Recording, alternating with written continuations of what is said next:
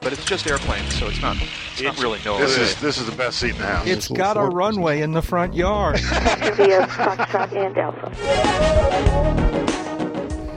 David, two off-field landings of the week. What is this? You're calling our attention to a twofer. I didn't even...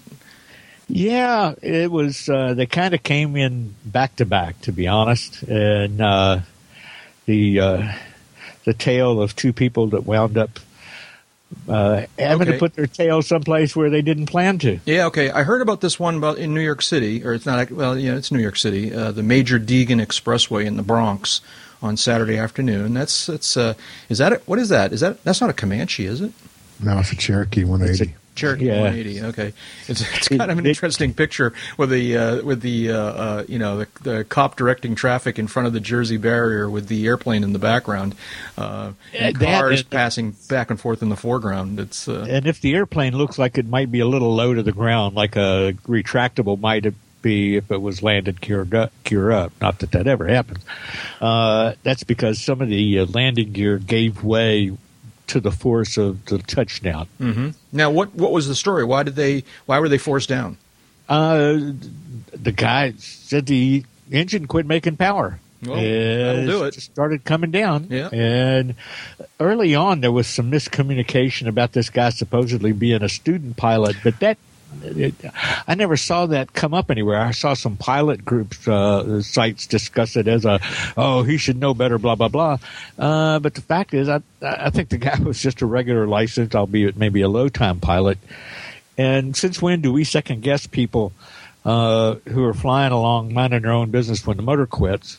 Yeah, and they land well enough that everybody walks away. Yeah. The only trick to all that is that if he was a student pilot, he had two passengers aboard. If he was, I would wager that from what we know, the fact that it happened had nothing to do with his pilot status. That's true. And he still pulled it off. That's true. Now, the FAA is going to have a long chat with him if it were true that he was a student, but that didn't show up in any of the subsequent stories that I monitored through the week after this. So I kind of think it was somebody misreading something or stated incorrectly, because I've seen instances where instrument students were called student pilots when actually they had thousands of hours. They were just getting a new rating. Yeah. The correct phraseology is pilot receiving instruction. Right. Yeah, and that takes up more space than any editor in a newspaper is going to want to give it. Yeah. So, of all things, David, you've pointed us to an Australian newspaper's report of this forced landing in New York City from the Sydney Morning Herald. The World section. Plane makes emergency landing on New York Expressway. Now I'm going to kind of jump around and say no one was seriously injured. The plane had flown from Danbury, Connecticut on a tour of the Statue of Liberty, and it landed in the northbound lane at 3:20 in the afternoon. Pilot and his two female passengers were taken to St. Barnabas Hospital with minor injuries. This actually sounds like a little exciting. This is not just a rough, on the road. It says the plane hit some treetops before it landed. The story says they're quoting officials and witnesses, and it says it spilled some fuel before touching down and rolling 100 meters down the lane. It hit some stuff coming down, and the guy still kept it straight enough to put it on on the highway. I was blown away. Yeah, the piloting skill is thumbs up kind of thing. Jeb, what are you saying? Yeah, again, stuff just doesn't really add up here. Now, there's a lot of things wrong with this article. Okay, first of all, so putting that aside, but they're saying the hazardous materials team removed 190 liters of fuel from the plane before it was towed. Okay, 190 liters, according to Google, is 50.19 U.S. gallons. Mm-hmm. Okay, the Cherokee 180 only holds 50 gallons. Yeah. Oh, okay. So he didn't run out of gas. Apparently. He didn't run out of gas. So I don't know how long he was in the air. Yada yada yada. I had a really low fuel burn. Yeah, and I don't know. I think a lot of people were weirded out by this, but because it was landing in the New York, exurbs or suburbs or whatever. But hey, any port in a storm. Well, one of the things that got my attention on this was the fact that this story did come from Australia, which just shows what global appeal these kind of stories can have when there's a good picture to go with it, and it involves someplace that all the readers are going to recognize, like New York City. Mm-hmm. Right. You know, if this had happened in Garden City, Kansas, I seriously doubt the Aussie papers would have picked it up, even with the good photograph. Yeah. And the whole thing is just got a rush of breathless discussion on a couple of the websites. And, like, guys, this will not be the last time this happened. This will not be the last time it happens to somebody with thousands of hours, somebody with 5 hours. Yeah, yeah. This stuff happens. Speaking of juicy pictures here, we've got part 2 in our little doubleheader here. From the WTRF.com website, Channel 7 in someplace, probably Tennessee-like area, right? Once again, they don't put where they're from on their website, but the story is datelined Buchanan. Is that how you would say that? Buchanan? Buchanan in Upshur County, which apparently is in near. Oh no, one of the deputies involved was from Hendersonville, Tennessee. No, I'm sorry. The pilot was from Henderson, Tennessee. Anyways, authorities were called to the scene of a small plane crash in Upshur County Saturday night. It happened just after 5:30 p.m. On Brushy Fork Road outside Buchanan. The Upshur County Sheriff's Department said James Meadows, 30, of Hendersonville, Tennessee, was flying a Cirrus SR-22 aircraft to Pennsylvania when he heard a bang and his engine failed. Plane was equipped with a Cirrus airframe parachute system, which, he deployed the parachute. Oh, okay, all right. So that's one of the things that makes that photograph interesting. Oh, that's what I'm seeing on that photograph then. Yeah. Now I understand what I'm seeing. Okay, so all the shrouds and stuff are kind of draped over the airplane. Yeah, all right. Well, interesting. I got an Upshur County, Texas, and I got another one in West Virginia. And I was halfway expecting to see one in Pennsylvania. This must have been east of the Mississippi because the local TV station that checked in on it is WOWK. Otherwise, it would have been this is West Virginia, I believe. I believe you're right. Okay. All right. So, which tracks? He was on his way to Pennsylvania. Right. So he had a bang and the engine quit, and he pulled the lever or the knob or how do you do it? What is it actually? It's a handle. It's a hand, sort of like a handle. A big handle in the overhead. Okay, and it's like a big lever. Is it attached to a lever or is it attached to a cable of some sort? Cable. Well, there's a cable attached to the handle is like a lever. Oh, it is. Okay, all right. And some of them used to be just a straight handle pull, but they found a way to reduce the pulling pressure, give a little more leverage, because that's pulling on a rather long cable run with a couple of pretty good turns in it. So the pull pressures are not necessarily the lightest, but I understand that adrenaline makes up for the pulling force required to deploy the parachute. Yeah. So and it has a cover and a safety pin, and you take the safety pin out before you depart and put it back when you park. Yeah.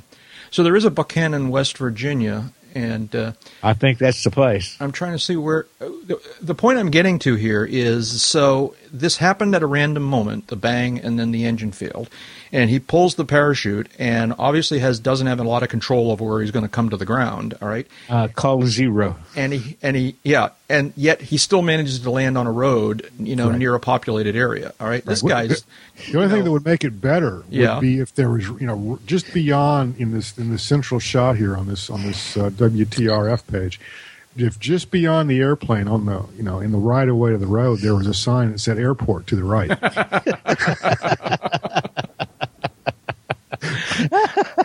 Hey, welcome, folks, to Uncontrolled Airspace, the General Aviation Podcast. I'm Jack Hodgson, coming to you here from beautiful downtown Epping, New Hampshire, and I'm talking with my two good friends. Jeb Burnside's out there talking to us from somewhere near Sarasota, Florida. How are you doing, Jeb? I'm good. Got some projects accomplished, and looking forward to a warm-up trend down here. I'm sure everyone else is looking forward to a warm-up trend, but also looking forward to tackling some more projects. So it's all good. It's all good. Well, clear out the guest room, right? Because there's the invasion is about to happen. All right, I'm on my way soon. Yeah, the rooming association told me you might be on your way. So soon. It's soon. What's today? Today's Thursday. On Monday morning, I hit the road and do my little semi-legendary drive to all the authorities along I-95. I know. Yeah, I just did the laundry. I mean, just did the linens for that room too. Oh, well, there we go. Well, my goodness, I feel special. That's going to be cool. I'm looking forward to it. All kidding aside, me too. It's going to be fun. And also here is Dave Higdon talking to us from Wichita, Kansas. How are you doing, David? Doing fantastic. Steaming into the new year, trying to keep the rock rolling up the hill and not backward, and enjoying a veritable heat wave here. It got into the 30s today. It's been a thrill. Mm-hmm. Yeah. It's supposed to get that way up here, too. You notice I didn't ask Jeb about weather. I'm just not even going to ask him about weather. It's just you and me, David. All right. Well, I think he's still wearing hip waders to work. Yeah, well, see, I'm looking forward to this. Is my annual trip down, and I was telling people up here that I'm heading to Florida, and I explained to them how I'm going to go down there, and all my Florida friends are going to be complaining about how cold it is, and I'm going to be wearing shorts and getting a tan. All right, it's just going to be great. I'm looking so forward to this. So, Jeb got really quiet. No, I had just really nothing to say. It was quite chilly here the last few days. Kind of like you just don't want to go outside. And I realize that a lot of people listening to my voice are throwing stuff at the radio or their iPod or their telephone right now. But when you've got the infrastructure to deal with cold, it's one thing. When you don't, it's quite another.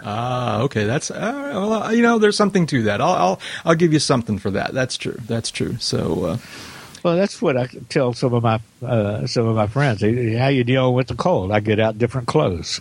Yeah. I mean, basically that's it. I guess I go to Florida. That's what I do, but I. Not so much this year. Anyways. Who are you again? Yeah. Oh, I already said my name. I say my name at the beginning now, David. That's not like the old days when I used to forget. This is why I changed it around, because I always used to forget to introduce myself. We have a beginning now? So now I introduce myself first and then introduce you guys. And I think I got everybody, so we can move on. Okay. Talk about airplane stuff here. Hey, one of my favorite things in doing this podcast is lists. Man, if I can come across an aviation list, I go, oh, yeah, this is good stuff. And God bless the NTSB, because they issued a list just before the first of the year. And this I'm reading from General Aviation News. NTSB issues 5 general aviation safety alerts. 5 Dateline Washington, D.C. 5 general aviation safety alerts were issued by the National Transportation Board the week before Christmas, citing the government agency's focus on reducing GA accidents. So the 5 alerts are, in the order according to this story, check your restraints. And I guess the issue here is to look out for these things, right? Check your restraints, engine power loss due to carburetor icing. What's it say? Armed for safety, emergency locator transmitters. I guess you want to make sure you have one that's in working condition. All secure, all clear. And then parens, it says securing items in the aircraft cabin. And then proper use of fiber or nylon self-locking nuts. Okay, Sesame Street, which one of these doesn't belong with the others? I don't know. Jeb, you're the safety guy. What do you think of this list of 5 things? We're starting to kind of run out of things to talk about, I think. Us or the NTSB? The NTSB. Yeah, okay. Us too, but... Us too, but that's nothing out of the ordinary. It was about 6-9 months ago, the NTSB put out a similar list of safety alerts, another 5. Some of them were a little bit more useful, at least operationally, involved, for example, next rad weather and latency. Some other things in there too. Check your restraints. Yeah, absolutely. Not only just check them as you're snugging up and cleaning the cockpit up and everything like that, but check them at an annual. Check them when you do an oil change. Check them periodically. Your seat belts. How rusty are the bolts anchoring these seat belts to the floor? Things like that. How old are your belts? How old are the belts? It's exactly right. Engine power loss due to carburetor icing. I look at accident reports every month, and every month there's something out there that can be attributed to carburetor icing. Even in the good old summertime. Especially in the summertime when there's more moisture in the air. Emergency locator transmitters. Well, I'm sorry. Let's go back to carburetor icing for just a second here. Is the nature of the problem that people don't even think to put on carb heat, or is it beyond a carb heat kind of situation? What's the? I'm not sure. What's the solution to this? It says engine power loss due to carburetor icing. What's it really suggesting that we do here? I have not read this particular safety alert. Okay.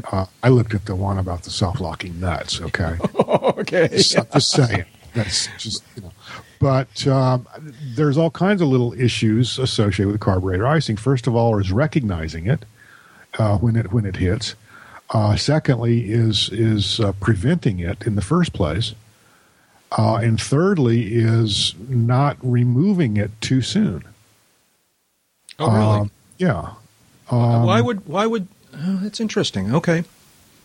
So what happens? People put on carburetor. They think they've got an icing problem. They put on carb heat. I was thinking the other way around. What? They all of a sudden they get a rough running engine or something. Yeah. And they don't think carburetor icing. Right. They think, oh my God, I'm running out of gas. Oh my God, the engine's about to come through the cowling. They don't perhaps think carburetor icing, especially on a clear summer day, for example. Yeah, no, I can imagine that. Those are some of the classic conditions for carburetor icing. What do you think the problems are they're seeing with the emergency locator transmitters? There's an arm switch on some of them. On arm switch on newer newer installations. The newer in this case is like 20 years or plus. But sometimes those switches can get knocked to the off position or just never turned on to the arm position. The on position, of course, is when you're I just had an accident. I should, hit my emergency locator transmitter on just to make sure that it's, someone comes and gets me, kind of thing. But while we're talking here, why don't I go load one of these up and look at this particular one on seat belts? I mean, on carburetor icing. Okay. Hang on a second. The all secure thing, all clear. I think it's pretty self-explanatory, but it's often overlooked when people are so used to flying they treat their airplanes like their cars. Just throw it in the back seat and go. Right. I often worry about friends and other people that I encounter at Oshkosh when I hear about how much gear they've brought in their aircraft. And assuming they don't have a weight issue, and I'm going to assume that most everybody's smart about weight and balance. The other issue, though, is having all this stuff piled in the back seat. In the event that you were to come to a sudden stop, you could land successfully and then get whacked in the head by I don't know what coming from the back. Exactly. Well, that's one scenario, but a more common scenario is you get into some really rough air, and all of a sudden that stuff that was sitting nice and stable on the back seat is now floating around the cabin with an undetermined touchdown point ahead. Yeah, that and the cat, right? Well, I know a guy that damn near lost an O2 bottle out through a bubble canopy. Really? Because on this given day, he was kind of in a hurry. He was kind of in a rush. He got off. He's fully intended to strap the O2 bottle to the passenger seat like he normally did. But he got a little busy, and the next thing you know, he's steaming along, and he goes, I should strap that puppy down when he started to get some really bad air. And it got away from him. He was too busy flying the airplane to try to handle the O2 bottle, and it bounced around. It left dents on the inside the street metal. I confess I didn't think of that scenario. Cracked the canopy in the back, and we marveled later at what a relief it was that it didn't hit him in the head and rupture. Sure. That's right. Because if it had ruptured from hitting him in the head, there's no telling where it would have gone. No, that's a very, very good point. I hadn't thought about that aspect of it for sure. Jeb, anything interesting there about the carb icing? Yeah, I was just going to say, there's 3 basic points that this safety alert makes. Do not accident evidence shows that some pilots, 1, do not recognize weather conditions favorable to carburetor icing and inaccurately believe that carburetor icing is only a cold or wet weather problem. 2, do not use carburetor heat according to the aircraft's approved procedures to prevent carburetor ice formation. And 3, do not recognize and promptly act upon the signs of carburetor icing. So they might be a little bit out of order, but I got them right. Mm-hmm. Okay. And then finally, the proper use of fiber or nylon self-locking. I'm sure this is a very significant, important issue, but it sounds a little funny. It's a little techy. What are they suggesting here? There's a lot of self-locking nuts on the average general aviation airplane. Mm-hmm. And they tend to get reused.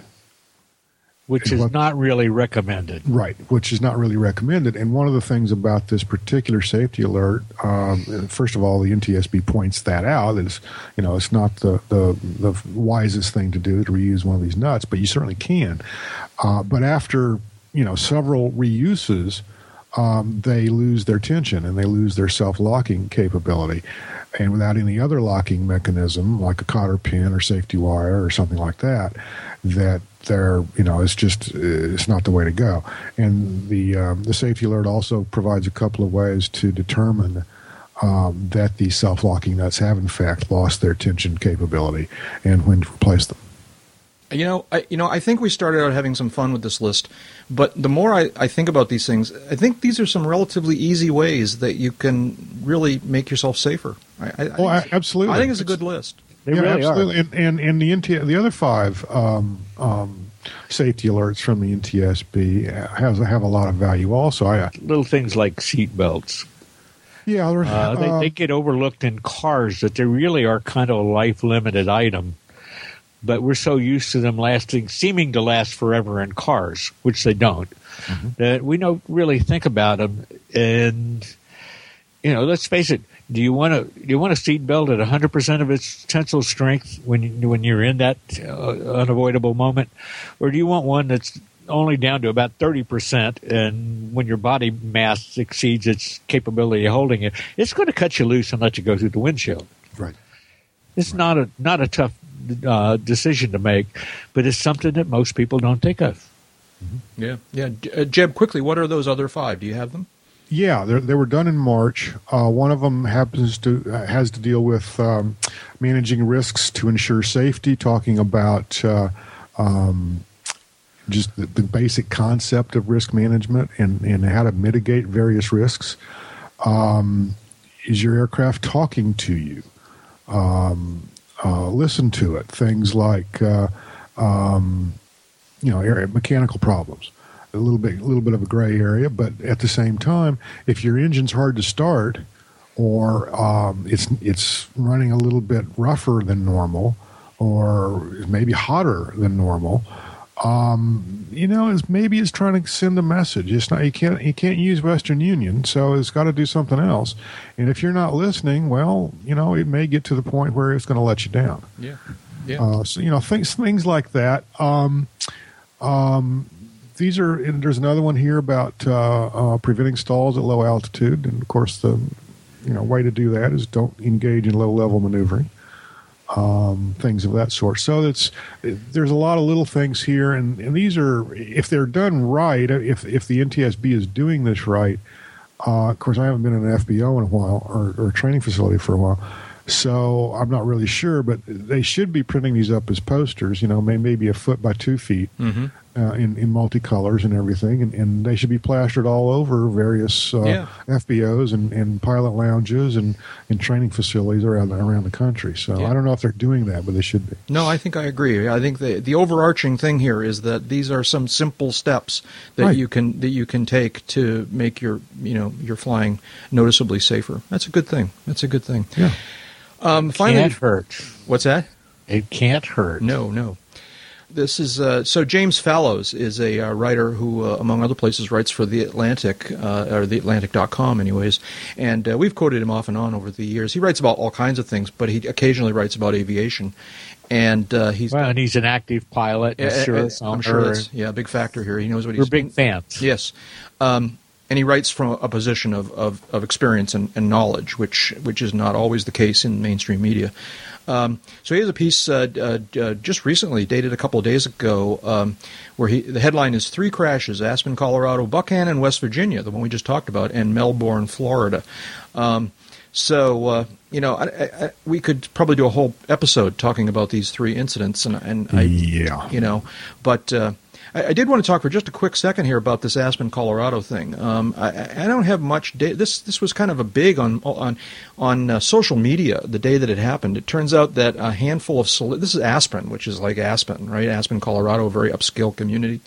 And it turns out that there were a couple of first, A-list celebrities on the ramp or in the terminal or something like that who actually eyewitnessed this thing and whipped out their phones and snapped pictures and tweeted them within seconds. And so this got a lot of visibility pretty quickly. Do you know? Is there any information yet about what happened? What led up to this? Either of you? I don't know. I haven't seen anything. Yeah, I mean, there's the basics are the crew aborted their first landing attempt, went around, touched down at roughly the same, and while they were going around, Tower was giving them updated winds. Basically, one of the reasons they went around is they're trying to land with an observed 15-knot gust to 30-knot tailwind. Right. Oh, yeah, okay. Okay. It's not at all clear exactly what happened. I'm told the aircraft bounced and ended up on its side after the bounce. Right, I right. don't know how, I can certainly envision a lot of different ways that can happen. What I don't know is why they were landing downwind. That I can answer. And the wind was pretty much down the runway, but go ahead, Dave. Yeah, please. David, why do you think they were landing downwind? That's the only way in and out of I was wondering about that. It's a funny coincidence. In addition, time out. Yep, go ahead.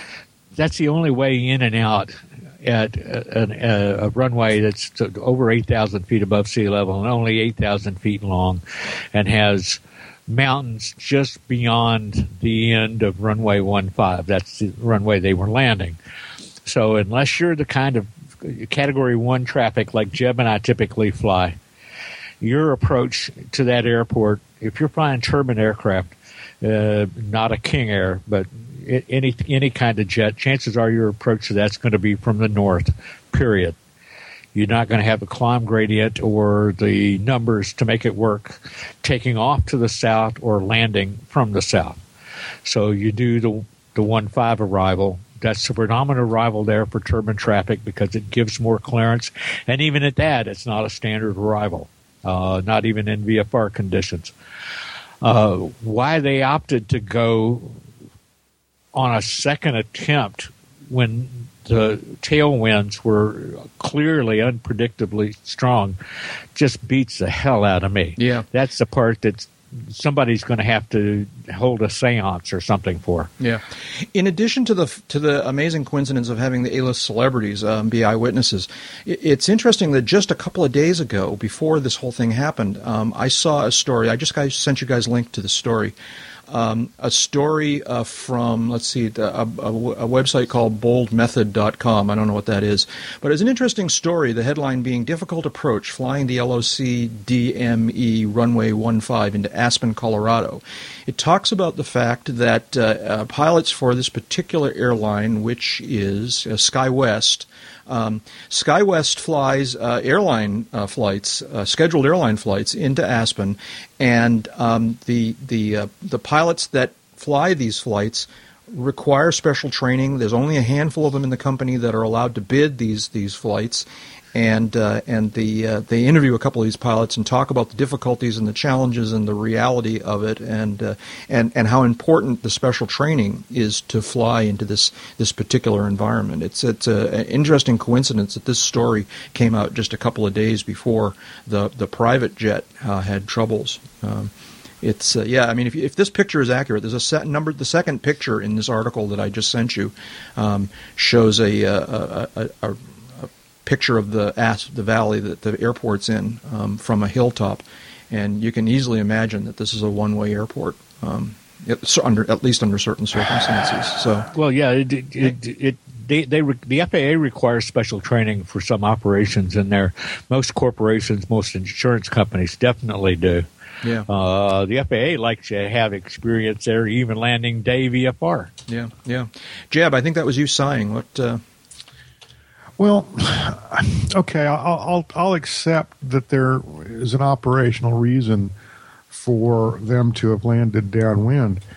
In looking at that second picture, however, I don't see what it is. Okay, in that I don't know if that's to the east or to the west, but there's some relatively flat land there. And anything, especially a Challenger 605 or whatever it was, with 3 people on board at the end of a day's flying, it ought to be light enough that it can perform well enough that if it got into, and this is all VFR operations too, because there is only a one way in, one way out kind of an approach thing here, but that's not what this was. This was not an approach accident. This was just a VFR airplane handling accident. And I'm certainly willing to be educated, but I don't see, just by looking at that particular image, how this is a one-way in, one-way out airport for a lightly loaded Challenger. Yeah. Well, that second image there of the airport, that's looking northwest. Okay. Okay, so you're aligning with 3-3. 3-3 is basically off in the distance. Yeah, you're looking up runway 3-3, like you said, and they were landing 1-5, and you're not on the highest terrain from your perspective from that picture. I understand that, but I'm still 1.5 miles or so from the threshold. Yeah, and there's this thing called ailerons. I can turn. I don't have to head, straight in. I agree with you on the basis that there's a whole lot of stuff that gets done in this business turbine and commercial airline world that, to me, takes away some of what the airplane's capable of in the interest of trying to standardize what humans do around what makes somebody comfortable that that's the safest way. When the safest way may be actually using the maneuverability of the aircraft in those visual conditions to do what the aircraft is capable of. But that doesn't seem to be the way the whole business tilts. And it doesn't seem to be what the safety gurus and the people that write the ops specs and the handbooks that the pilots all have to operate under in these environments, they don't seem to look at it that way, and it baffles me. Yeah. I don't disagree with that either. Yeah. I don't disagree with that either, Dave. This was a strict 91 operation now. Yeah. It was basically deadheading 3 crew members. Oh, it wasn't like it wasn't. No, It wasn't. That's what I'm told by reading some other articles that I don't have in front of me right now. Okay. But that and 50 cents gets you a cup of coffee. Yeah, really. Yeah. So, anyways, hey, let's take a break. Siri, what can you tell us about the Uncontrolled Airspace podcast? The members of the Uncontrolled Airspace podcast are participating as private individuals. Their comments do not necessarily reflect the views of the various organizations that they work with. Also, anything you hear on this podcast that sounds like advice on aircraft operation is obviously very general. You should always consider your own situation. Remember your training and fly the airplane, but you knew that. I was talking earlier about the fact that I'm getting ready to hit the road next week to head down to Florida. One of the reasons I'm going down there is for the Sebring LSA show, the more officially known as the Sebring U.S. Sport Aviation Expo. And this will be my third or fourth or fifth year in a row. You're a veteran when you can't remember how many. Is that how it works? Yeah. People are going to start talking, Jack. I think. Well, this is kind of a fun show. It's still a young, relatively young show. But it's growing a little bit. It kind of not faltered, but the economy affected everything, and it affected this show a touch. But it seems to be a really, really healthy show, and it's a fun show. It's only a few days long, but I look forward to it, not only for the warm weather, but for the airplanes and meeting up with my friends. And So we're going to be down there. Uncontrolled Airspace will be at the Sebring Expo. We're going to be doing dailies throughout the week, the 4 days, and where we'll kind of like the way we do dailies at Sun and Fun and at AirVenture, where the short little snippets that kind of talk as much about the environment, the feel of attending the show as anything else, but also providing a little bit of news about what happened that day at the expo. So we're going to do dailies throughout the week, and the dailies will not only be posted on our feed, but they our buddy Dave Shellbetter, who we talk about from time to time, many people know Dave Shellbetter because he has run the radio operation at Sun and Fun for years and years now, and starting a couple of years ago, he put together a radio operation there at the Sebring Expo, and so they broadcast live on the air and on the internet. Well, actually, maybe they're not on the air; they're on the internet from Sebring throughout the 4 days, and they're going to be there again this year. So anybody who's interested in the expo and can't be there all 4 days or can't be there at all, and want to get the flavor of it, they could tune into the online expo. And I confess, I don't know Dave's going to yell at me. I don't know. Shellbetter is going to yell at me because I don't know the URL for how to listen to it online. Do either of you guys know the answer to that? Well, hang on a second. Yeah, let's see if we can find it. It's funny we don't have the ability to. Hang on a second here. Let's just. Jack Hodgson. Shellbetter, how you doing? What the hell is going on? All right, man? now don't curse because we're doing the podcast here, and we were talking about the expo, and we were talking about Expo Radio, and then I suddenly realized that the dummy that I am, I didn't know how people could tune in on the internet, and so I figured let me call Dave and ask him. So the short question is, how do people connect to Expo Radio online? Well, thanks to our friend and hugely supportive sponsor, Dave Pasco. Okay. Expo Radio will be streamed over liveatc.net. Two different ways is you can go to liveatc.net and look for KSEF or Sebring Airport. But the short way to do it is very similar to Sun and Fun, liveatc.net/expo. Yeah. So how you doing? How's the setup going for the show? Have you been over there or yet? It's still not till like a week from now, but how's the prep going for either the radio station or the whole expo? Actually, prep is going very, very well on all counts. I actually heard from Gary Phillip, who is the executive director, Jana Phillip's husband, called me bright and early this morning and asked me about placement of the tent for Expo Radio. We're really happy that we're going to be right at the base of the control tower this year, right up at the tarmac in a nice 20 by 20 tent. Nice, yeah. Yeah, and it's everything I'm hearing, things are flowing smooth. I haven't heard anybody screaming all the way over. I'm about 120, 130 miles from Sebring, down here in South Florida, so. But I haven't heard anybody screaming all the way from Sebring yet, so that's a good sign. Yeah, Dave, say hi to Dave. Dave, how are you? Dave, good to hear your voice, man. How you doing? Too many Daves. I know, it's always too many Daves. Whenever we get involved with Shellbetter, there seems to be Daves everywhere you look. Jeb, say hi to Dave. Hi to Dave. Hi, Jeb. Is it ugly and rainy on your side of the state today too? Pretty much, yeah. Yeah. It's been miserable and overcast and cold for the last few days. Cold is a relative term, as Dave and Jack and I were just discussing a few minutes ago.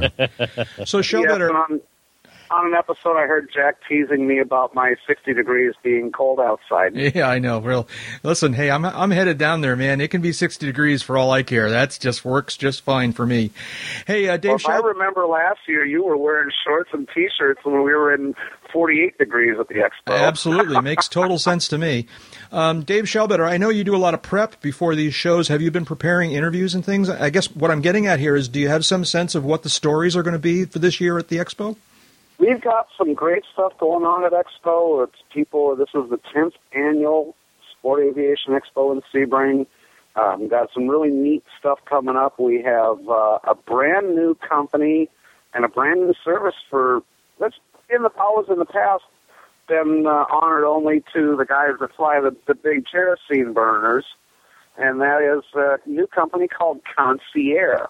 and basically it's a play on words on concierge. Concierge is a concierge service for GA aircraft. That's looking really good. Oh, okay. And the new, just today, spoke with the folks at iLevel, the new ADS standalone ADS-B GPS in-out unit. We've got daily interviews set up with people from Expo, and several interviews set up with John Zapp of the Flying Musicians Association, and we're going to be doing a lot of the same stuff that we do at Sun Radio. Yeah. That's very cool. As I was saying before we got you on the telephone, for anybody who's either not going to be there every day or sadly not going to be there at all, they should tune in and get a feeling for what's going on at the Sebring Expo. Dave Schallbetter, tell us one more time where's the easy way for people to find and connect to the stream online? www.liveatc.net/expo. Great. Thank you, David. We appreciate your letting us interrupt you. I don't know where we've caught you, but we appreciate it. It's terrific. So Sebring should be fun this year, and in addition to listening to it on the stream, you can check out UCAP at Sebring. The dailies will be on our feed and on Expo Radio. We're going to be doing a meetup for UCAP listeners who might be attending, or at least in the area. You don't actually have to have paid admission to get into the Expo. On Saturday noontime, Jeb and I, Dave unfortunately is not going to make it. Dave, we're going to have to talk to you about this. Maybe we'll have to come up with some budget next year, right? One of these years, yeah. Yeah, right. That's what we need to do. But this year, unfortunately, we weren't able to put it together. So Dave's not going to be able to join us at Sebring. But Jeb and I will be there at Sebring, and on Saturday, you may run across us on the grounds, and we'd love to say hi to you, and please do come up to us and say hi. But the sort of organized UCAP meetup will be Saturday during Expo. That's the 18th, I believe, whatever the Saturday during Sebring Expo is. And the way we're going to do this, it's going to be a little bit casual. Jeb and I will be hanging out on the steps of the terminal building on the ramp side, and starting at 11:30 Saturday morning, and we'll just be hanging out there watching the airplanes taxi by and fly by. And if the fences are laid out the way they've been for the last few years, that's a spot where you can get to without having paid admission. You should be able to enter through the main parking lot side of the terminal building and walk through and come out over there.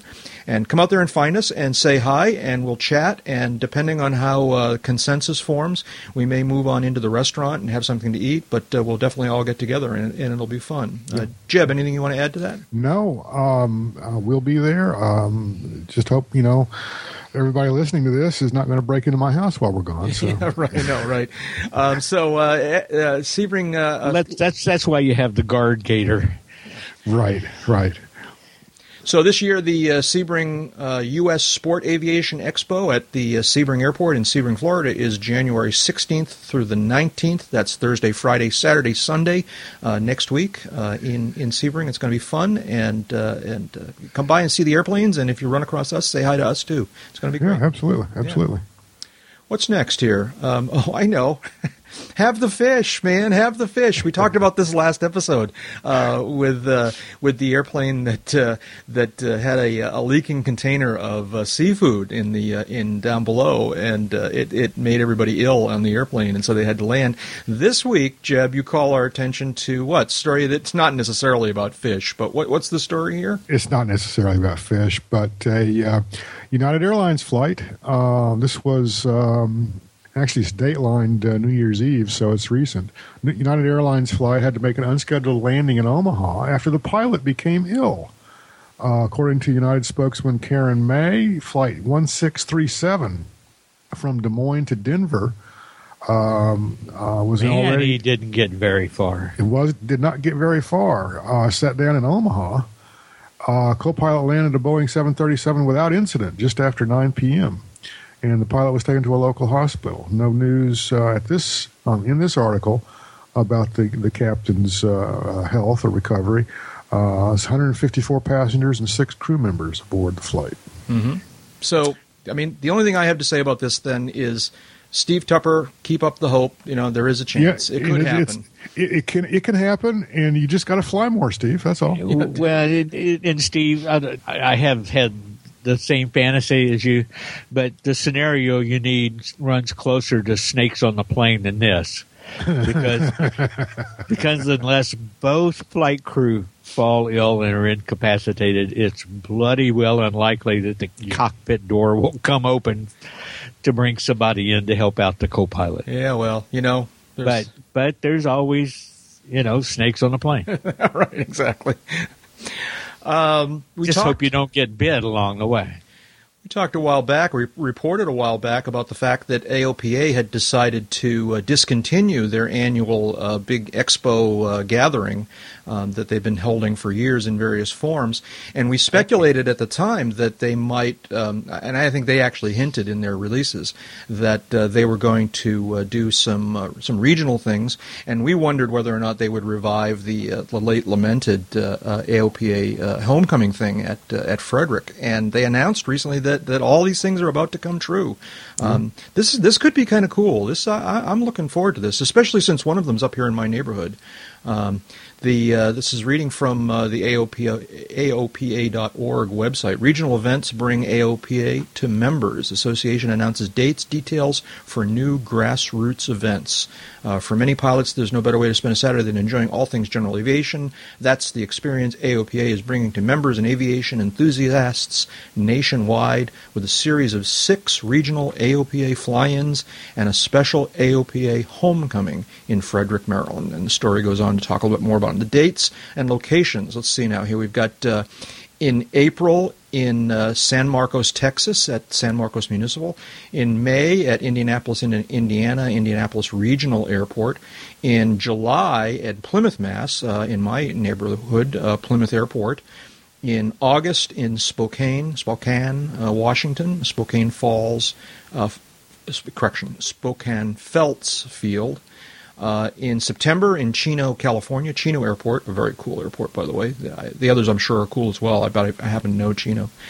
And in November in Brunswick, Georgia, at Malcolm McKinnon Airport. And then, let's see now, when is the homecoming? That's on October 4. October 4. October 4, yeah. So this is quite a thing. I as an events guy, I have a lot of respect for the fact that they're planning to put on, is this 7 different, moderately large fly-in events throughout the year. Maybe I should have, put in my application. I don't know, but this is going to be cool. I think I like this idea a lot. What do you think? Yeah, I think it's a good idea. It'd be interesting to see how they pull it all off. They're also working in reference, I should say, to AirVenture and to Sun and Fun as a regional event. Not sure, that's on the map anyway. Not sure what exactly they'll be doing at those 2 shows more than they already have, planned and done in the past. That too will be of interest. But I just might make the one in Brunswick. Just for grins. Yeah, no, see what that's like. Yeah, I can't imagine I won't make it to the one. I hope work doesn't interfere, but the one in Plymouth in July. Right. And I would love to make it back down to Maryland to the one at Frederick at the home base. That would be a lot of fun. I went to one of those a long time ago and liked it a lot, and never had a chance to go back before. Do you remember what time of year the homecoming used to be? For some reason or another, I always put that at. My memory wants to put it in June or something like that. I want to put it in the fall myself. Yeah. Well, that's where they resurrected it, and I guess you're probably right. Because there's been a little bit of a low-level protest, if you will, about the October 4 date, because that's Yom Kippur. Yom Kippur, right. Yeah. And a lot of respect for any religion, but that's kind of the top of their high holy days. And I'm not sure that there was a way around it. The AOPA has assured the people that have protested that they are going to find a way to keep that from conflicting next year, but that this year there just wasn't a way around it. And with NBAA on the calendar and ICAS on the calendar, a couple other things, it can get a little crowded that time of year. Yeah. Yeah. So The other thing I was worried about is the July date for the one up here in Plymouth. Not nearly as significant a conflict, but there's a big aviation event, the ultralight fly-in that happens up here every summer is right about that time of year. I was digging for the dates this year. I don't know whether they conflict or not, but it's a week-long thing, and the AOPA thing is just a day. So I guess maybe even if they're simultaneous, they could wind up complementing one another. Yeah, a right. little bit. So anyways, it's going to be cool. Check out the AOPA website for more details about locations and dates and whatnot. But I think this Can is we very put cool. the link with this map in there? I would imagine that Jeff will do exactly that. Yes. Good deal. So. What's next year? They also show on the map not only the regional fly-ins and the homecoming, but the other two events at which AOPA generally has a pretty strong presence, right. Sun and Fun and Oshkosh. Yeah. So, yeah. So, in case you didn't know where those places were. Right, exactly. David, I think you put this on the list that you think you have an explanation as to why that 747, not the Dreamlifter, why it landed at the wrong airport.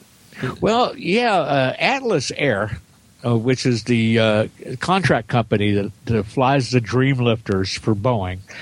And back in November, one of them that was filed for McConnell Air Force Base, which lets Boeing use the runway there, and Spirit Aerosystems, who makes Dreamlifter parts. And instead, they landed about 9 miles northeast of McConnell at Colonel James Jabara Airport. Right. That's a 6,000-foot runway that's not nearly weight rated for 600,000-pound airplanes.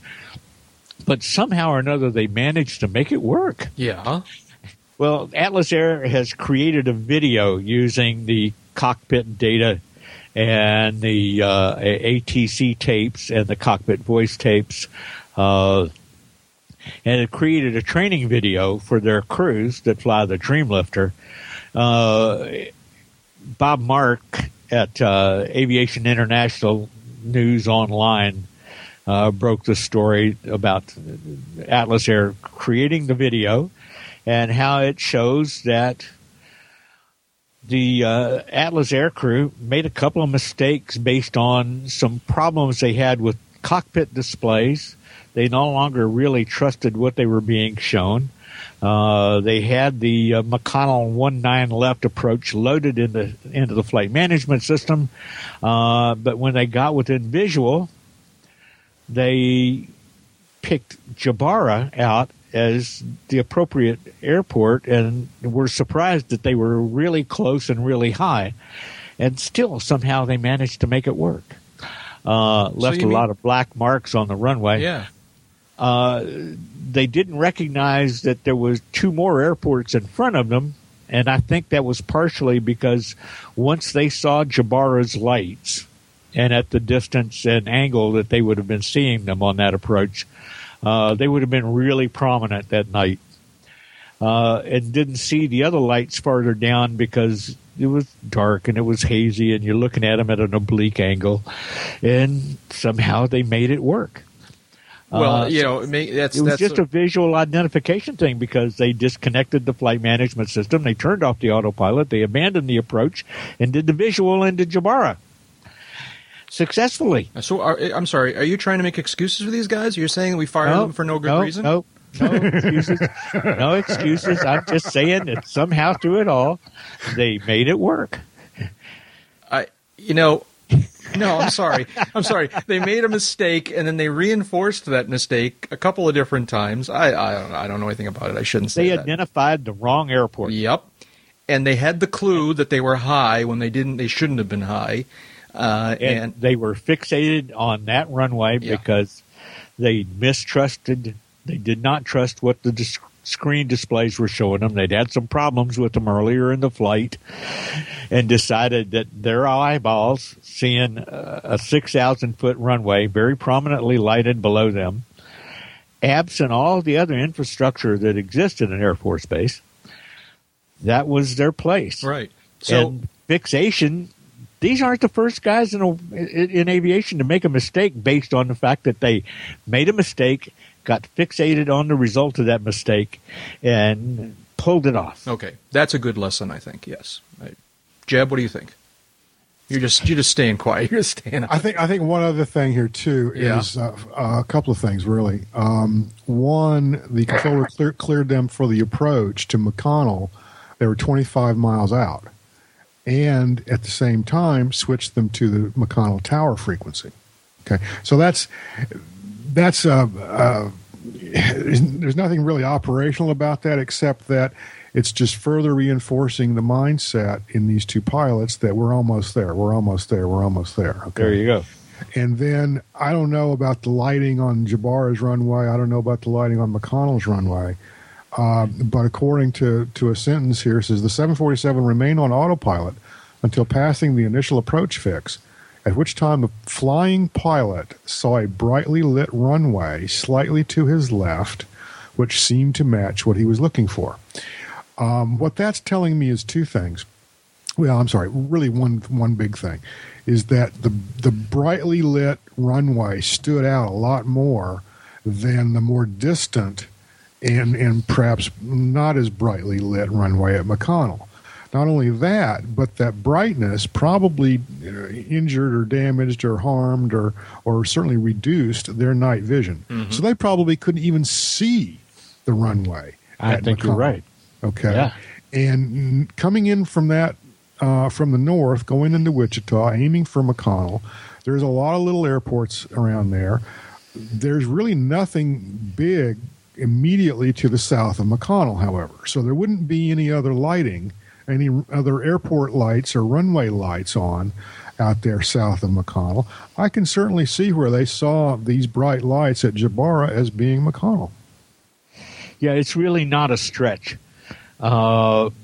Mistakes that they made, they really didn't brief each other, the cockpit crew. Right. Didn't brief each other on the approach. I gotta handle a little bit of blame to the tower at McConnell and Wichita approach, who watched this transpire on their radar screens and didn't say anything. Or they weren't paying enough attention to have noticed. I'm not sure which.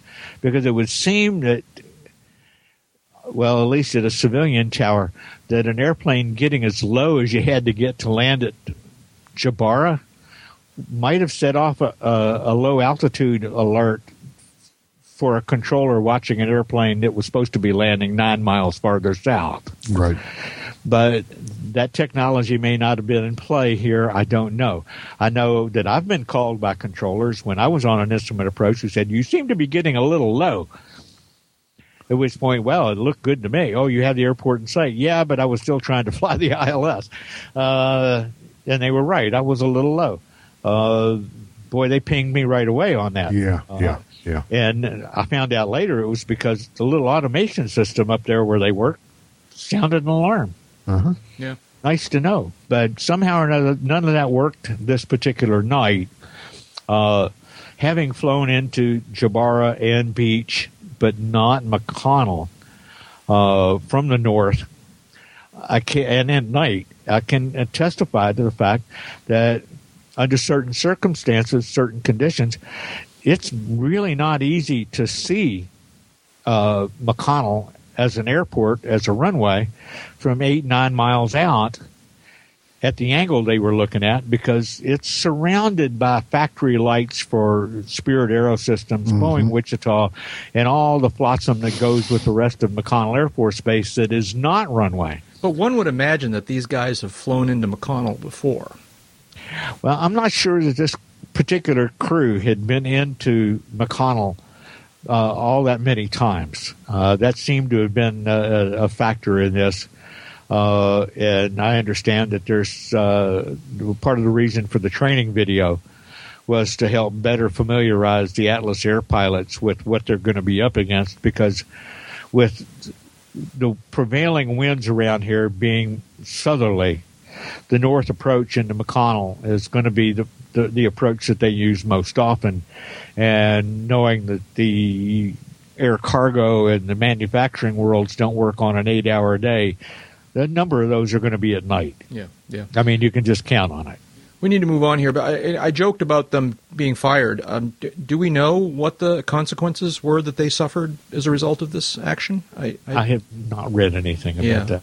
I don't know, and I it's a big deal for them in their careers, and I hate to make, it was a funny joke, I hope. I know that they weren't the crew that left with the airplane. That's sort of, you could expect that, but perhaps they got some, I don't know, re-education or something. Well, I would hope a little remedial training, because that's one of those mistakes that but for the grace of go I. Yeah, I mean, I guess the only thing I worry, and I think it was Jeb or it was one of you guys who pointed out that they work in a very competitive environment, and I hope that they didn't suffer any major, kind of like losing their pilot privileges, their certificates thing. But if they suddenly, fell way down low on the list of pilots that get called for these jobs, that's understandable, I think. Yeah. And, everybody has a FUBAR in them from time to time, right? And there should be consequences. It's not unreasonable. There are consequences. They shouldn't be terminal. It shouldn't be capital punishment. Right. That's for sure. Yeah. Right. So, anyways, moving on. We're definitely reaching the end of our allotted time here. I'm not sure if I was about to call for takeout. I'm not sure what to make of this story, and maybe we're going to even cut it out. I don't know. But this story about the pilots talking to Potomac Approach, do we believe this? Is this real? Yeah. It's got liveatcnet.net on it. It does, but it doesn't appear to be from. We should call Dave Pasco while we're in the process of calling people on the telephone. I don't know, but... so what this is basically it's audio, but it's audio with sort of subtitles in the form of a video of exchanges between an aircraft on approach to what airport? I didn't even catch that. I'm not sure, but it's in the talking to Potomac Approach. I think it was Baltimore, actually. Okay, talking to what apparently the runway numbers don't match. Right, talking to the Approach. And getting instructions through, just kind of routine instructions through Approach, and then suddenly suffering a stuck mic. And during the stuck mic incident, they choose to badmouth the controllers. And by the and full disclosure, rather colorful language. Full disclosure, this is where I stopped listening to the audio, because this just doesn't. I don't like this. It's just painful to me to listen to people embarrass themselves like this. And so I stopped at the point where I could, oh my God, these guys are going to say, but they definitely were, saying, these controllers are the worst controllers in the world and they're awful, and that's where I pushed stop. How bad did it get? You guys must have listened to the whole thing, did you? It got worse. It got a lot worse. And then did they finally get it unstuck? And the controller Approach came back on and said, "Oh, well, in that circumstance, hold at this intersection." Were there consequences, or how did it work? How did it play out? They had to make a phone call. Well, here's the text quoted from the video. Yeah. Says, Eagle Flight 3040, you will be number 2 following company.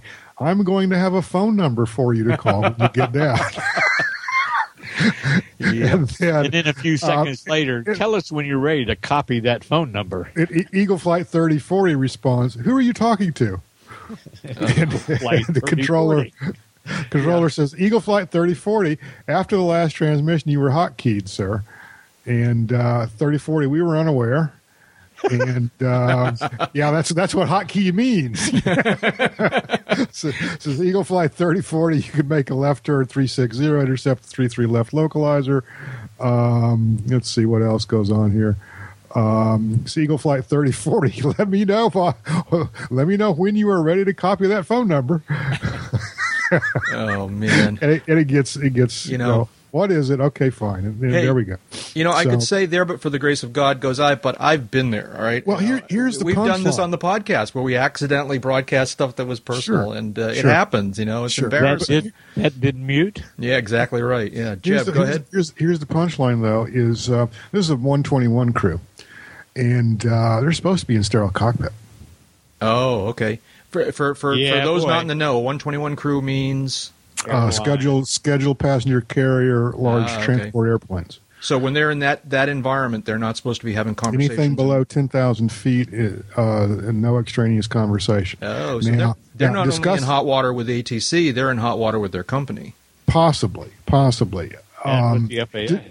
discussing the quality of the controllers at the facility they're using could be argued to be pertinent conversation. Operational, yeah, right. Okay, maybe. Okay.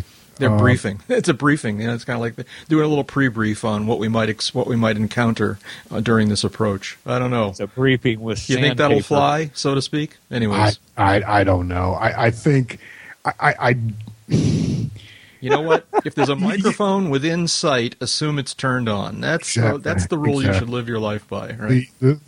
Certainly Potomac could start an enforcement action thing against them. But I would not, if I were Potomac anyway, I wouldn't do that. I would just, hey guys, sorry you're not liking the service. What can we do to try to make it better? Or Jane, you ignorant slut. What could you possibly be thinking? There's a lot of different ways this could go. It doesn't have to be an enforcement thing. That's right. I mean, Flight, did you realize that Dave Pasco is recording all this? And not coincidentally. It's going to make it onto this is too good to not go viral. All right. Anyways, enough of that. It's just like, be careful out there. I'm not sure much of the airline pilot community has yet come to realize just how much of their public broadcasts are regularly recorded now. Yeah. Maybe. Anyways, yeah. And that gets to another thing, too, is there was a time when not having a flight data recorder or a cockpit voice recorder was a good thing. And there is still a time now when a lot of aircraft can fly around without them, or certainly without them being legally required. But if you've got a GPS, whether it's panel mounted or handheld, you've got a flight data recorder. Mm-hmm. That's right. And your voice communications anyway are going to be recorded, irrespective. And if you've got any kind of recording device plugged into your intercom, you've got a cockpit voice recorder. Right. And the NTSB uses this data. Oh, yeah. They don't necessarily ask permission either. Well, they don't. Yeah, right. I wouldn't imagine they need to ask permission. They're smart people, and they know this data's out there. They're going for it. That's right. And I don't know exactly. If I don't know what all the legalities are. Certainly, in fatal crashes, the NTSB gets the data. Okay. Right. Pulls the chips, pulls the cards out of the Garmin 1000, for example, and downloads the data. In non-fatal crashes, I don't know that they do that. Yeah. Well, sure. I'm sure there's a cost benefit analysis. If the pilot's around to talk about it, I'm not sure he allows that, or I don't know what the protocol is at the NTSB, but increasingly, you will see accident reports, detail the position, the attitude, the heading, speed, all of this of an airplane just before it's about to crash. Right. Yeah. Anyways, so be careful out there. It's being recorded. Believe me. Everything's Watch being what recorded. you say. Forget the NSA. I mean, that's a whole other thing. All right. But as long as Jack pushed record, everything is being recorded. I haven't forgotten to push record in a long time, but it did happen once or twice. Shout-outs. I got a couple of shout-outs here. I just came across this story. I just think this is really cool. This is happens to be in our friendly state of Wisconsin, where we all love to go every summer. But this is I'm looking at a story on the lacrossetribune.com website on Wisconsin. Fly in lunch, a year-round gathering at Iola, or Iola, Iola, which I believe is a town there in Wisconsin. So this is the story. This is just kind of a cool story, and I certainly won't read it all, but there's a cool story about a fly-in lunch that happens every Friday afternoon, rain or shine. It kind of became a story right now because it's so darn cold up there right now, and apparently they're still doing it regardless of the cold. And this is what's the name of the airport here? Find the air. You put on your snowmobile suit, throw the skis on the airplane, and go to Central County Airport. Yeah, for the last 11 years. Which is 4 miles east of Iola, and have lunch. Yeah, right. For the last 11 years, the privately owned Central County Airport, 4 miles east of Iola, has hosted a fly-in lunch. Only it's not a one-time affair, and it's not limited to sunny summer days. So what happens is that you buy a member, and apparently this has to do with restaurant regulations. It's got to be a membership thing. So for $10, I think it was $10, you buy a lifetime membership to this little club or whatever it is, all right? And then you are entitled to attend and pay $8 for what sounds to be a pretty nice lunch. I mean, they talk about some of the menus in this thing, all right? But it's all kind of non-professional. There's this one particular guy who's the head honcho. I believe it's a guy named Keel, Don Keel, who's the kind of, makes this all happen and is literally the chief cook and bottle washer. And he hosts this lunch every Friday afternoon at Central County, and it just sounds awesome. I just think more airports should do this. And, really, what fascinates me about this is an airport owned by the 60 pilots that are based there. Yeah, another good thing. Yeah, right. Another really cool. Yeah, yeah. And it's really funny. About halfway down through this story, I'm reading it, and I'm suddenly realizing this sounds exactly like an Around the Field column. This is it was great. I mean, it was just talking about all the different people who attended this thing and where they flew from and what kind of airplane they were in, and it's a great story. I can say with some certainty that Jeff will put a link to this in the show notes, but it's at the lacrossetribune.com website. And my guess is that if you Googled fly-in lunch and Iola, you'd probably find it. And IOLA. Hey, Dave, cool if Jack decides he doesn't want to do Around the Field for AirVenture today, we can tap this guy. There you go. Truly. I mean, and this is Wisconsin State Journal. Yeah, sure. This is a mainstream media reporter who did a really nice job reporting on general aviation. It's a nice story on lots of different levels. So check it out. And if you're in that area, man, fly up to Central County and go to lunch. The first lunch will be $18, and then it's $8 a lunch from there on out. And you can do it the rest of your life. Yeah. So very, very cool. What's next here? So the next shout out on the list has my name on it. But Jeb, you tell us, what's the story with the B-29 Doc? Is Doc going to be finished? That's a Dave story. I'm sorry. Did I say Jeb? I meant to say Dave. Dave, is B-29 Doc going to get finished? We talked about this over the years about how they're restoring Doc, and it would make, I believe, only the second flying B-29. Is it going to make it to Oshkosh this year? Maybe. They're shooting for it. Yeah. They're shooting for it. They had a really large presence of people at Oshkosh last year where they did some pretty serious recruiting of people to support the program. Jeff Turner, retired Spirit Aerosystems CEO, heads up the volunteer group that was created to try to make this happen. That's Doc's Friends. And Doc's Friends have succeeded in raising a fair amount of money and making quite a bit of progress. They're still $7, maybe $9 million away from completing the renovation and getting it flying, but they are making progress, and they hope to have that puppy airborne this year. And if they can do it early enough, everybody wants to fly your project to Oshkosh. They're no different. That would be really cool to have two B-29s on the west ramp. That would be smoking hot. That would be nice. And if anybody's interested, I really encourage you to find the Friends of Doc online. They can use all the support they get. Several friends of mine have been volunteering their sheet metal skills on this for quite a while. Another friend of mine has been working with them on getting all the information they need to operate it. He was a B-29 pilot in World War II. Where the frack is Boeing? I totally get that they've donated some hangar space. Big whoop. Okay, Boeing should be on this like white on rice. They should be doing everything they can to see that this thing is modernized, flyable, upgraded, fresh engines, the whole thing. I can't disagree with you. And if this project had started in Seattle, I know my friends in Seattle are going to say, oh, no, that's wrong. They would have been oblivious either way. But if this project had started in Seattle and been a Museum of Flight project that was going to be based at Boeing Field, King County Airport, I have no doubt that this thing would have been done 5 years ago.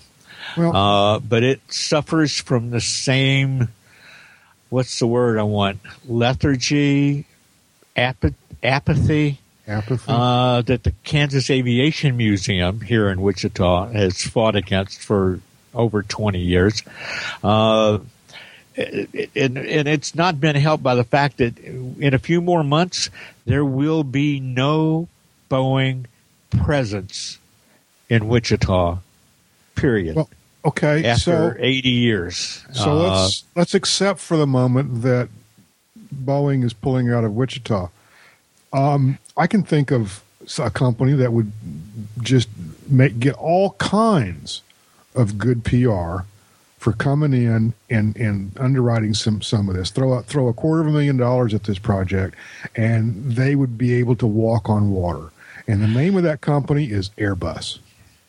Oh, that would wouldn't that be a something? fairly significant presence here, by the way. Yeah. Yeah. I'm just saying. I'm just saying. Anyways, the website is b-29doc, b29doc.com. And if you know somebody that put up money, Jeff Turner would love to hear from you. The big thing that they want to get done now is building a permanent home for Doc, because B-29s can't be left out in the weather. Yeah, they can put it under an A380.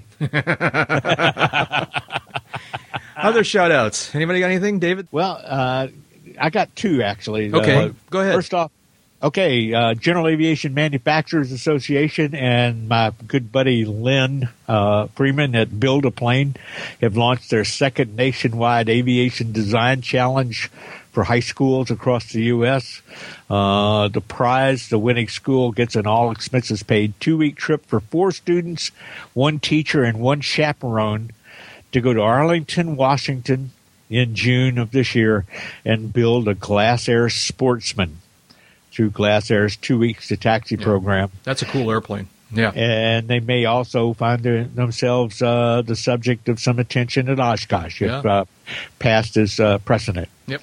And I'll pass it on to Jeb. Yep. Jeb, what do you got? I have a shout out to what used to be called the two-holer. Okay. Thank you. Go ahead. There were 2-holers and there were 3-holers. Yeah. Okay. 727s were the 3-holers. DC-9s were the 2-holers. Thank you. Thank you so much. Go ahead. Never mind. See, Jack, you just have a dirty mind. Okay, go ahead. Tell me about these airplanes. The DC-9 earlier this week made its last scheduled U.S. commercial flight. Aw. Yeah, it's 48 years almost to the day.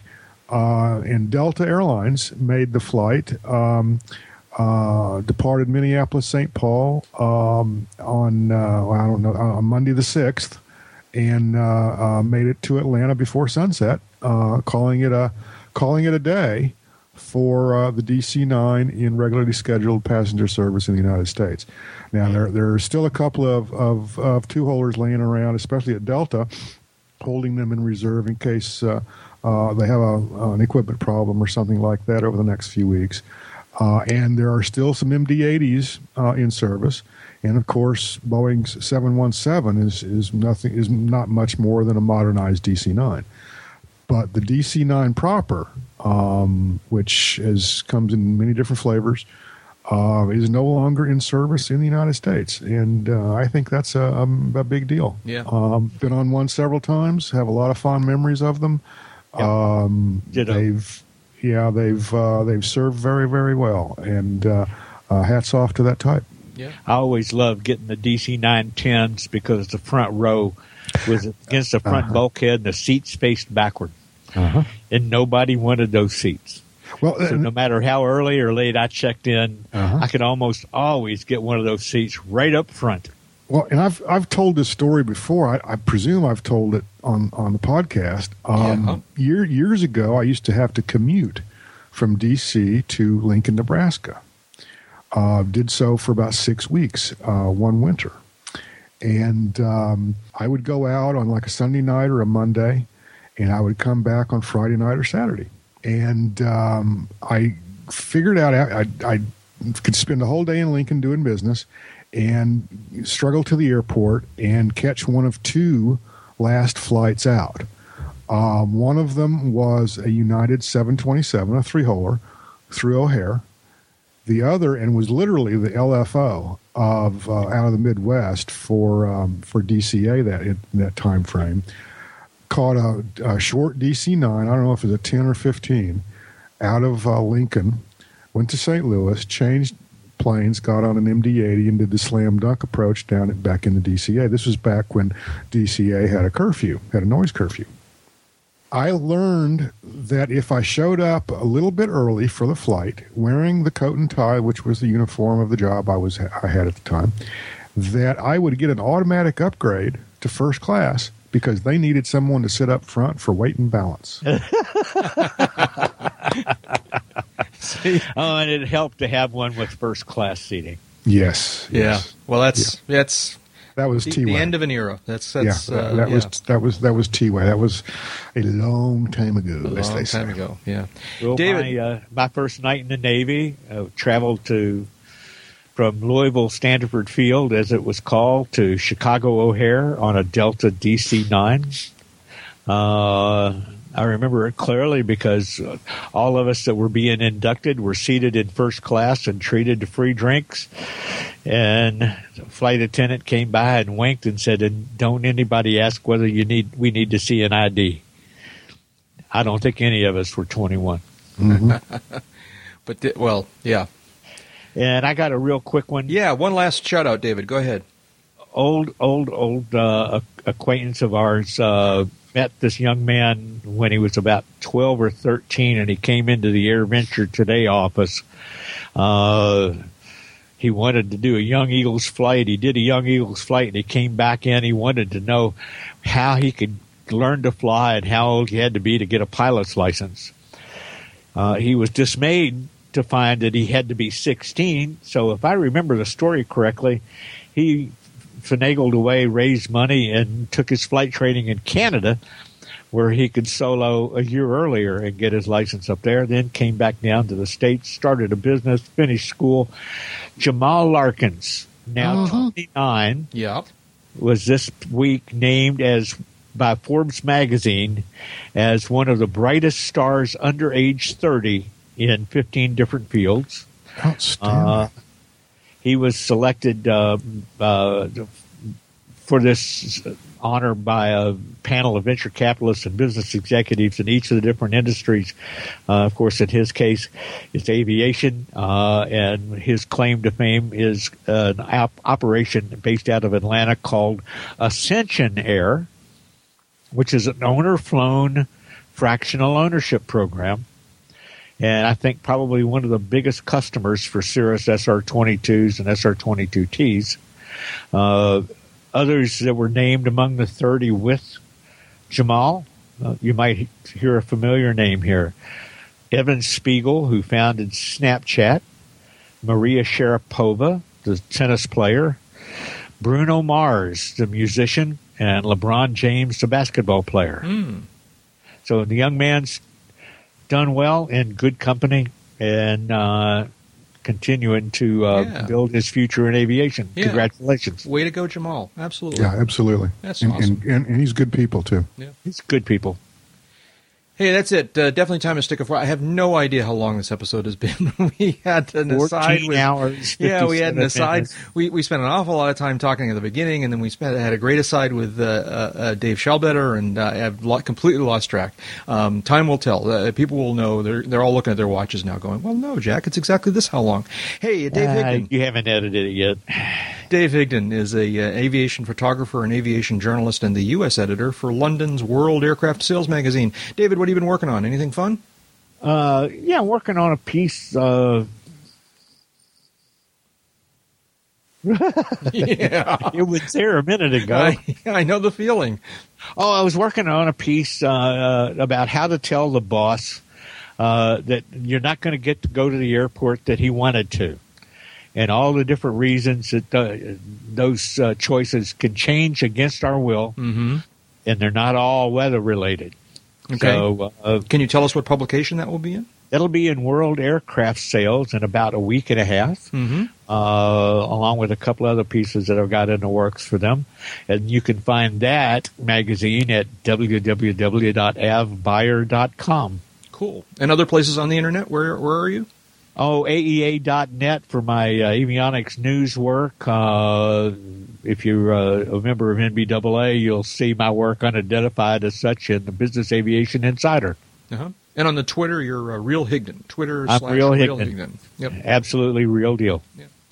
And Jeb Burnside is a freelance aviation writer and editor, serving as the editor-in-chief of Aviation Safety Magazine. What have you been working on, Jeb? Well, I just finished the February issue of Aviation Safety Magazine, aviationsafetymagazine.com, by the way. Some really good stuff in there. Short and soft field landings, had a Sweet Talk ATC by our very own Amy Laboda. I've got a piece in there about preventive maintenance, what you can and cannot do to your own airplane. A bunch of other good stuff in there this month. Like Dave, I also do some other writing.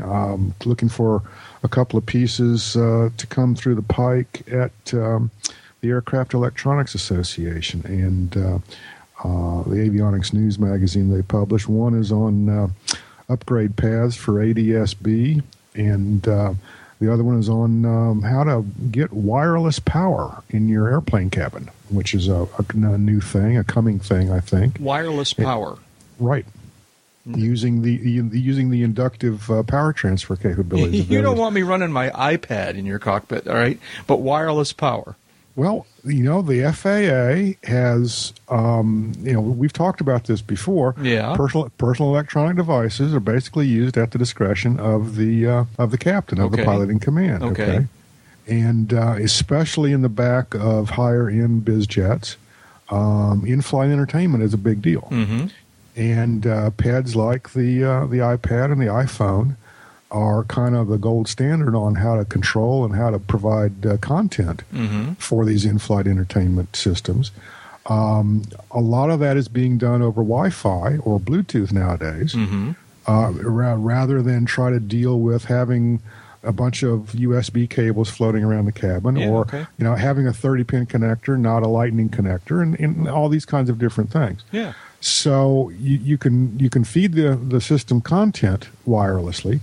The only thing that's really lacking is charging the device.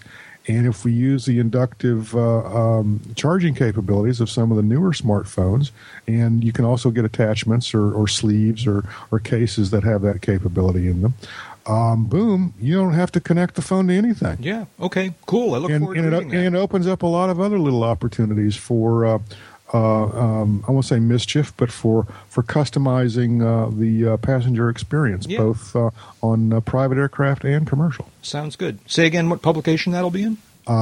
Aircraft Electronic Association and their monthly magazine, Avionics News. Excellent.